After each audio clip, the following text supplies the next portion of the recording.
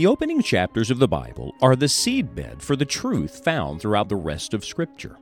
As we study the first 11 chapters of Genesis, we will discover principles that can guide us as we seek to have a new beginning with God. Are you in need of a spiritual reset? Good news. Our God is the God of new beginnings. Let's join Scott Pauley now.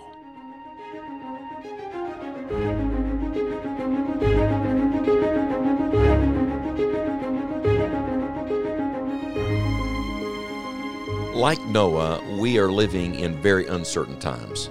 These are unsteady days in our world, times when it is very easy to get fearful and fretful, to worry and to wonder. And this is why the Word of God is so always relative to where we are, because the Word of God is the anchor. In the storms of life, in the rising flood waters, we find our salvation and we find our security in the promises of Almighty God. Today we come to Genesis chapter number 7, to the story of the flood. And for many years when I read this portion of Scripture, I concentrated on the dimensions of the boat and the geographical locations of things and all the peripheral things. But you got to boil it down. You have to boil the whole thing down to the Lord, Noah, and Noah's family. Now, that's very important, because when you get near the end of your life, all the peripheral things are not going to matter. When you get near the end, the only thing that's going to matter is you and the Lord, and you and your family and the Lord. And so we're getting down to what really matters here. I want to read just a few verses from Genesis chapter 7 and draw your attention to 3 verses that I think are vital. Verse number 1, "And the Lord said unto Noah, Come thou and all thy house into the ark, for thee have I seen righteous before me in this generation. Of every clean beast thou shalt take to thee by sevens, the male and his female, and of beasts that are not clean by 2, the male and his female. Of fowls also of the air by sevens, the male and the female, to keep seed alive upon the face of all the earth. For yet 7 days, and I will cause it to rain upon the earth 40 days and 40 nights, and every living substance that I have made will I destroy from off the face of the earth.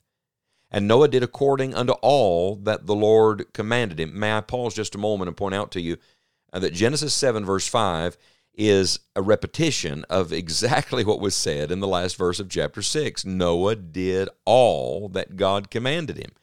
Here's the life of obedience. May I just pause and ask, is there anything God has told you to do you have not yet done? Anything that needs to be confessed or forsaken? You've not yet obeyed him. Anything that needs to be dedicated, given to God? Any person you need to speak to? Anything you need to make right? Is there anything God's commanded you and you've not yet done it? Do that. Do it all. Do it now. Verse 6, "And Noah was 600 years old when the flood of waters was upon the earth. And Noah went in, and his sons, and his wife, and his sons' wives with him into the ark, because of the waters of the flood." Noah preached for 120 years with no converts except his own family. And yet, in the sight of God, this was a man who did all God told him to do. God's made it so that you can walk with God victoriously and lead your family, even if no one else follows, even if no one else is listening to what it is you're saying to them right now. And I think this is one of the most beautiful pictures of grace, that not only did Noah go into the ark, here's his whole family going in with him. Praise God. Verse 8, "Of clean beasts and of beasts that are not clean, and of fowls and of everything that creepeth upon the earth, there went in 2 and 2 unto Noah into the ark, the male and the female, as God had commanded Noah. And it came to pass after 7 days that the waters of the flood were upon the earth. In the 600th year of Noah's life, in the 2nd month, the 17th day of the month, the same day were all the fountains of the great deep broken up, and the windows of heaven were opened. And the rain was upon the earth 40 days and 40 nights. In the selfsame day entered Noah, and Shem, and Ham, and Japheth, the sons of Noah, and Noah's wife, and the 3 wives of his sons with them, into the ark. They and every beast after his kind, and all the cattle after their kind, and every creeping thing that creepeth upon the earth after his kind, and every fowl after his kind, every bird of every sort. And they went in unto Noah into the ark, 2 and 2, of all flesh, wherein is the breath of life." And when we read the story of Noah and the flood, we give a lot of attention to the animals. You can get the mental picture of them marching 2 by 2 into that giant boat. But let me just point out to you that this was all God's provision for mankind. The Lord was making it so that the animals would be preserved. And remember, from the beginning, they were given for man to subdue, have dominion over, to rule over the animal kingdom. And so what is God doing? He's not only protecting, He's also providing.